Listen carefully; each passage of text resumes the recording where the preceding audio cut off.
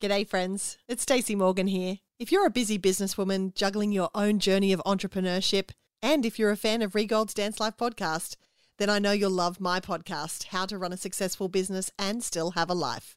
We release episodes every week on a Wednesday morning. Listen and subscribe now on Apple Podcasts and Spotify.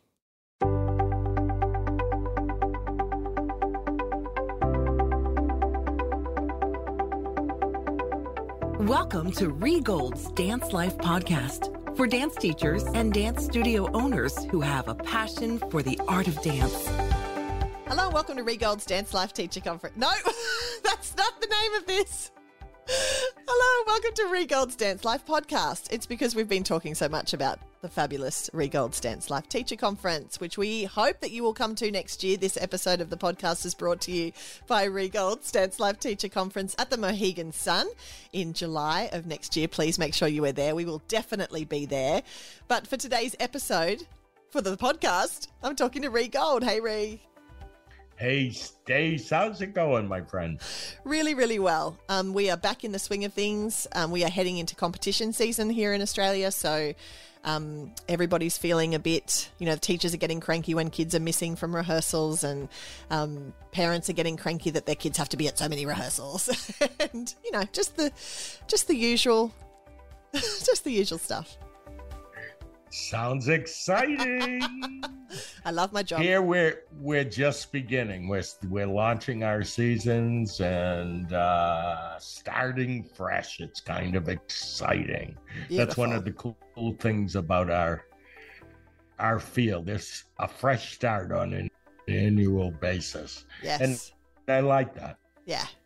You and I were talking off air about the lessons that we've learned in business and more specifically, the lessons that we continue to learn in business, because these lessons, sometimes we have to learn them a couple of times before we really, really learn them. But sometimes we continue to make mistakes. Yes. And I think it's the kindness side of us. So we're getting deep right away. I'm going to go here with you.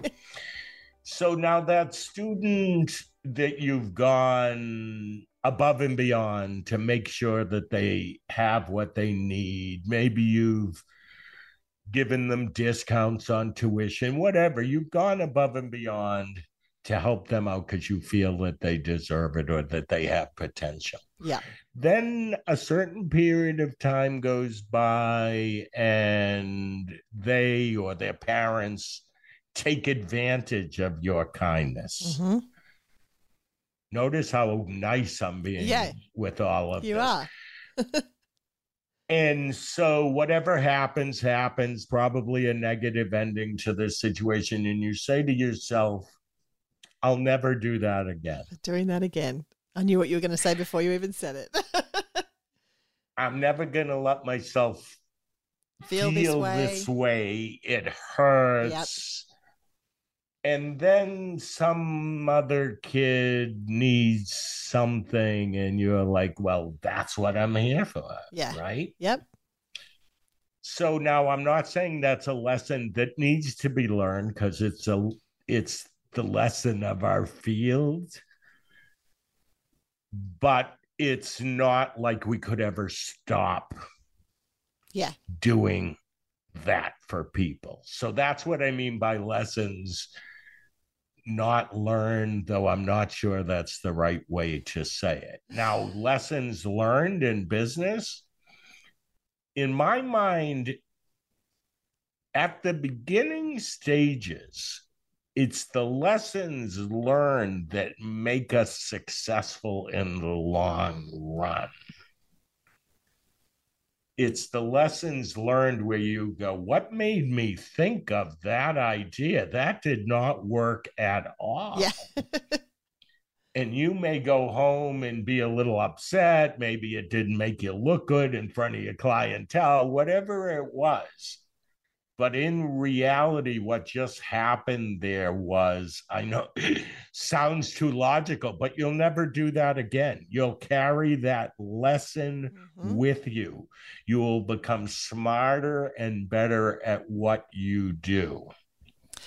So lesson learned are not a bad thing, even if they feel bad during the period of time that you're going through them. Ooh, I'll get a little more philosophical about that. A lesson learned might hurt for years before you realize it was a lesson learned. Yes. Ooh. Are you pointing at me? I feel like you're reading my mind. I promise I'm not. I promise. So what would you go ahead? Well, I was going to say what I was thinking about when you were talking about that lesson about, the child that you give, go above and beyond for, and then end up leaving and you feel devastated and hurt. And then you talked about learning from lessons.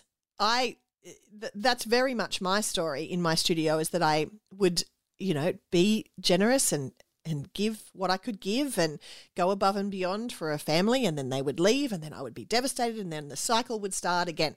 And I did it several times for several years before I actually learnt the lesson. And the lesson for me was, it's okay for me to be generous. It's okay for me to see potential. It's okay for me to help out a family in need. That's actually part of what I want to do in my studio. I don't want to stop doing that. I actually enjoy that part of what we do. But I didn't have any system in place for how that worked before. And so moving forward, there is no little extra thing that happens. There is no little, above and beyond thing that happens without somebody's signature and without rules and regulations. And that sounds like not so lovey-dovey, but it actually isn't. It's a transaction. And so, yes, I can still be generous. Yes, I can still help out a child that whose family need it or who I see potential in. And I do that on a regular basis, but it also comes with an agreement from the parents that if they get themselves into a situation where financially things change, that we will renegotiate and they will step up. That means that if I see them take a holiday to Bali and then also tell me they can't afford their fees, we can have a conversation about that, and they know that conversation is coming. It also means that if they can't pay their fees with me, but I see them going off and doing this convention and that convention and this extra thing and buying that brand new costume and doing all of the kind of extra things, but not actually paying for the service that I provide, then we can have a discussion about that. So I essentially wrote this list of terms and conditions, and it grows and evolves all the time. Every time someone does something that really hurts my feelings, it goes on the terms and conditions for next year's, scholarship program. And I used to just be like, yes, this for you and leotard for you and, a term full of fees off for you. And I just used to just do it willy-nilly. Now I actually keep a tally. I say I have this much money to be generous with. This is the amount of money that I can afford. Okay, that's a lesson learned. Right, in the business. And how will I divvy that up? Instead of it just being, well, I like that kid a lot, so she gets a lot. And I really hate that mother, so she just gets a bit. So it actually, instead of doing that now, I actually go, this is the amount.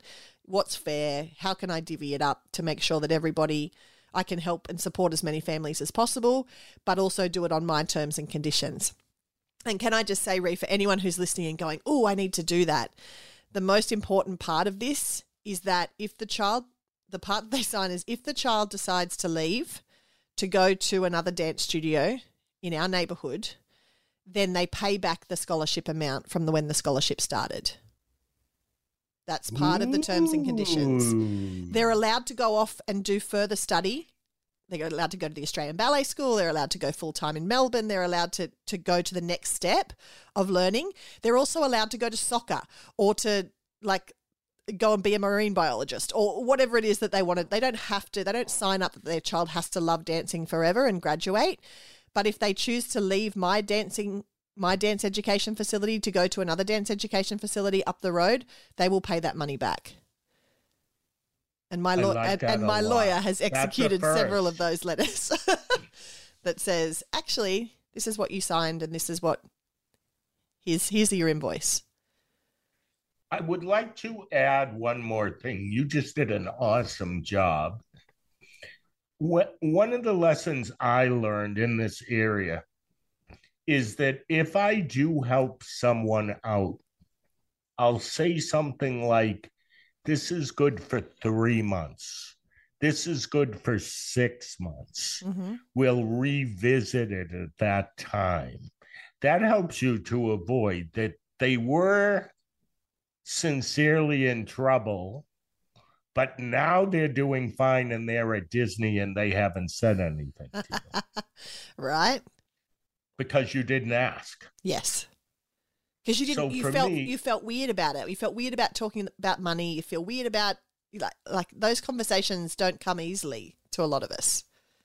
So put a deadline on everything that you're going to do, so you can create a budget and know where you stand and how long a kid is going to be on a scholarship and when you could maybe potentially give it to someone else, or you'll know where you stand. I think people take advantage, and this is the perfect way to avoid it. Yeah. One of the other big lessons that I've learnt, and this lesson took me so long. In fact, this was the lesson that got us talking about this in the first place, Ree, was that when there is a member of my team that is not the right vibe, that is not the right culture, that isn't a team player, instead of being scared to have the conversation and instead of being scared to, talk about all the little things that happen along the way, all the little red flags. In the early days of my business, I avoided those discussions. I avoided those confrontations. I just stuck my head in the sand and hoped for the best. I hoped that they would change. I hoped that if I gave them more professional development, or if I gave them more praise, or if I gave them more, cupcakes at the staff meeting, that they would get it together and actually do what they needed to do in order to do their job well. But that doesn't happen. That doesn't happen often. No, you are so right. I think because we're artists, our instincts tell us when we're in circumstances that might not be the best, whether that's a faculty person or maybe an administrator, and we push it off because the confrontation of it scares us more than the fact that this teacher is losing 50% of her students. Yeah. I know that sounds weird, but it is a truth. I look at it as that's like my key. That's how I'm going. I need to go and say, this is the teacher who's losing 50% of her students, by the way. I have to make some time to sit down and talk to her and say, when I hired you, I was really excited about what you were bringing to my studio. But I feel like there is a big, I'm trying to think of a better word than dropout, but I can't. Yeah. Your retention is not so strong. We're losing a lot of your students. I would rather approach it early to see if I could do something for the teacher to make it better, number one. Mm-hmm. Maybe switch the class to a different teacher because she's good somewhere else. Rather than 6 months later being so upset with her skills that it turns into a negative thing and a stress ball that happens at the wrong time. Oh, yeah, absolutely. And I want to say this about a faculty person, since we're frank on this show, I call it a dud. I hired a faculty and they're a dud. Once I've determined it, now listen, I don't do it overnight. Please don't think that. But once I've determined that this teacher is not the right fit, I'm pursuing someone to fill that slot. And I'm going to try to do my best to replace that person long enough for my clientele to have enough time to forget about them before the end of the year. Do you follow what I'm saying? Absolutely. And why do I say that? Because I would rather hang on to the 10 kids that are left out of the 17 than continue to lose the kids. But so many of us don't, Some of us say, oh, I'll deal with that next season. Oh, no, they do. My mother used to say, after the recital, after the recital, okay? Yeah. Everything happened after. Like, there's no time to think about this now. And I look at it and I go, nah, we're a business owner. We've been at this a long time. We know how things work, how we want things done. It's easy for us to determine whether it's the right fit or not. And if we discover that it's not good for our business, we should have the confidence to make change. As hard as that change may be. Yeah, absolutely. I'm saying this, but I'm also the guy who did it myself a few times. Yeah. That's what I want to say. Yeah. To avoid the confrontation part of what my instinct was telling me I needed to do. So I don't want anybody to go, well, he can do that and I can't. No. I'm going to tell you, it's a very difficult thing to do. So in saying that, my best advice to any of my studio owner coaching clients in that situation is get someone else to help you.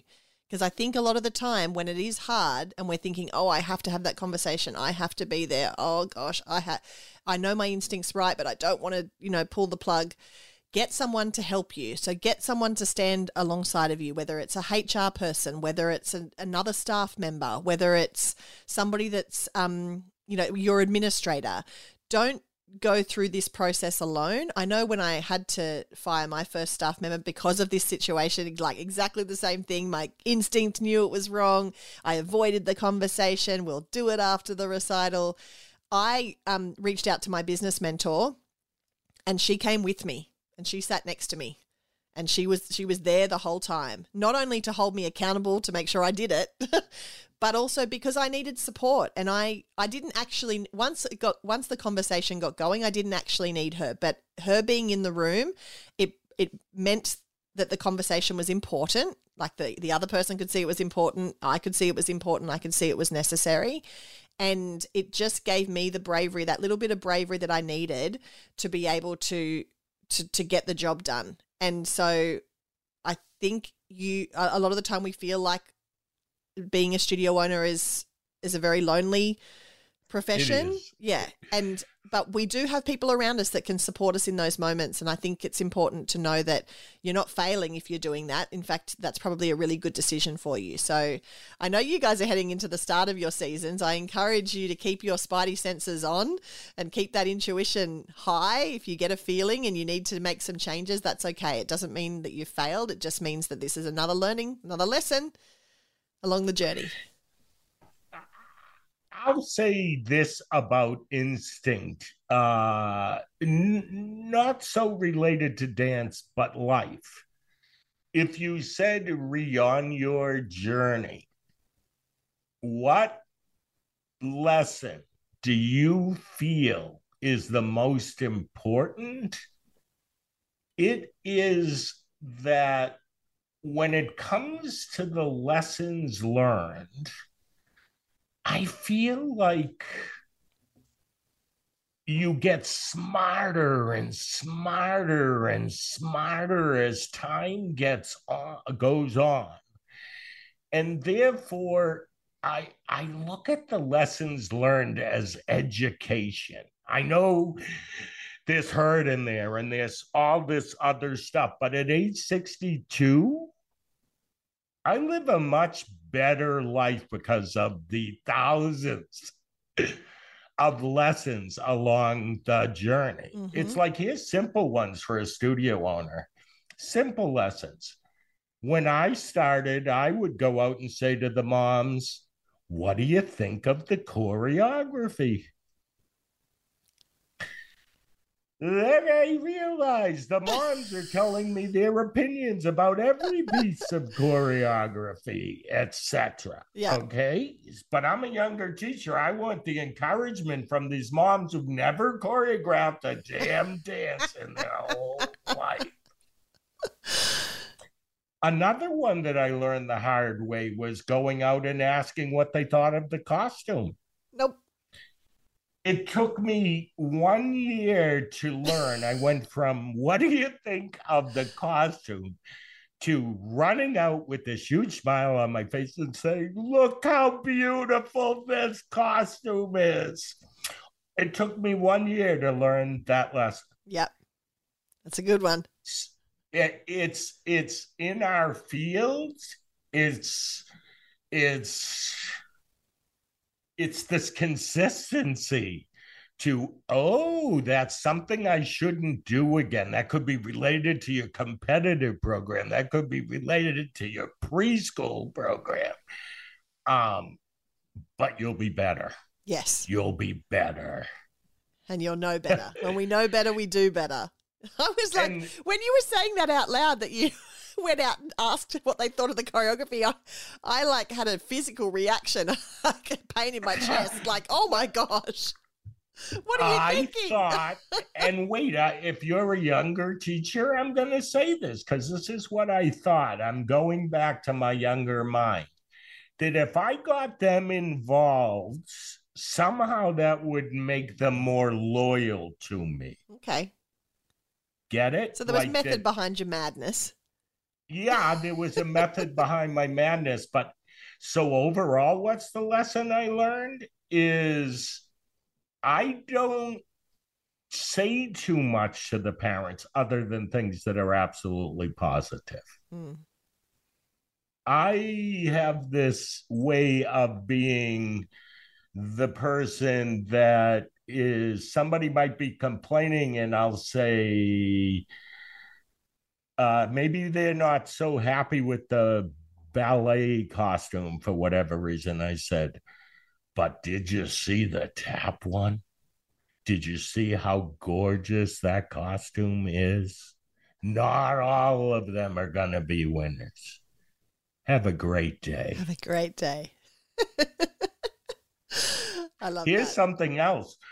I did this at the conference, but I'll share it. You can't visually see this. It's too bad. For that mom that's coming at you in between the two classes, and this works 100%. The mom's coming at you. You're moving from one room to the other. You're still sweating from the last class. You thought you were going to the restroom, but the mom's coming to you. You look at her and you say, wait, stop. I'm in too good a mood for this. I just got done with this great class with your daughter in it. I'm moving to my next class. I'd like to hit the restroom. You seem really stressed. I respect that, but I need you to go to the office and make an appointment. Beautiful. And I'll be happy to spend time with you. But as soon as you kind of wave your hands and you go, wait, stop, I'm in too good a mood for this, their mouths drop open. Yeah. And most of the time, once they go home and think about it, they'll cancel the appointment they made for next Wednesday because it's actually not that big a deal. They're just having a bad day. That is it 100%. So what's the lesson learned? You could take what that mom's, let's say, vibe was and get upset about it. Or in the back of your head that 50% of these people don't keep the appointment. So really, why should you take on any stress related to that situation? Yeah. You probably heard me say that, but what really happened was that mom took the time to make a meatloaf and it fell when she took it out of the oven. And you're the first person that she's seen since she dropped the meatloaf. Yeah. I did hear you say that before. She dropped the meatloaf. Here she comes. She dropped the meatloaf.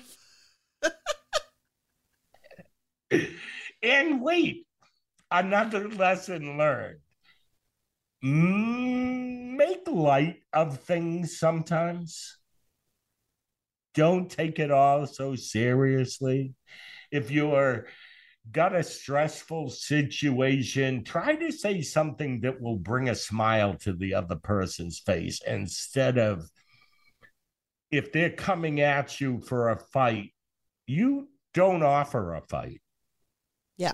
You say, is there something else bothering you?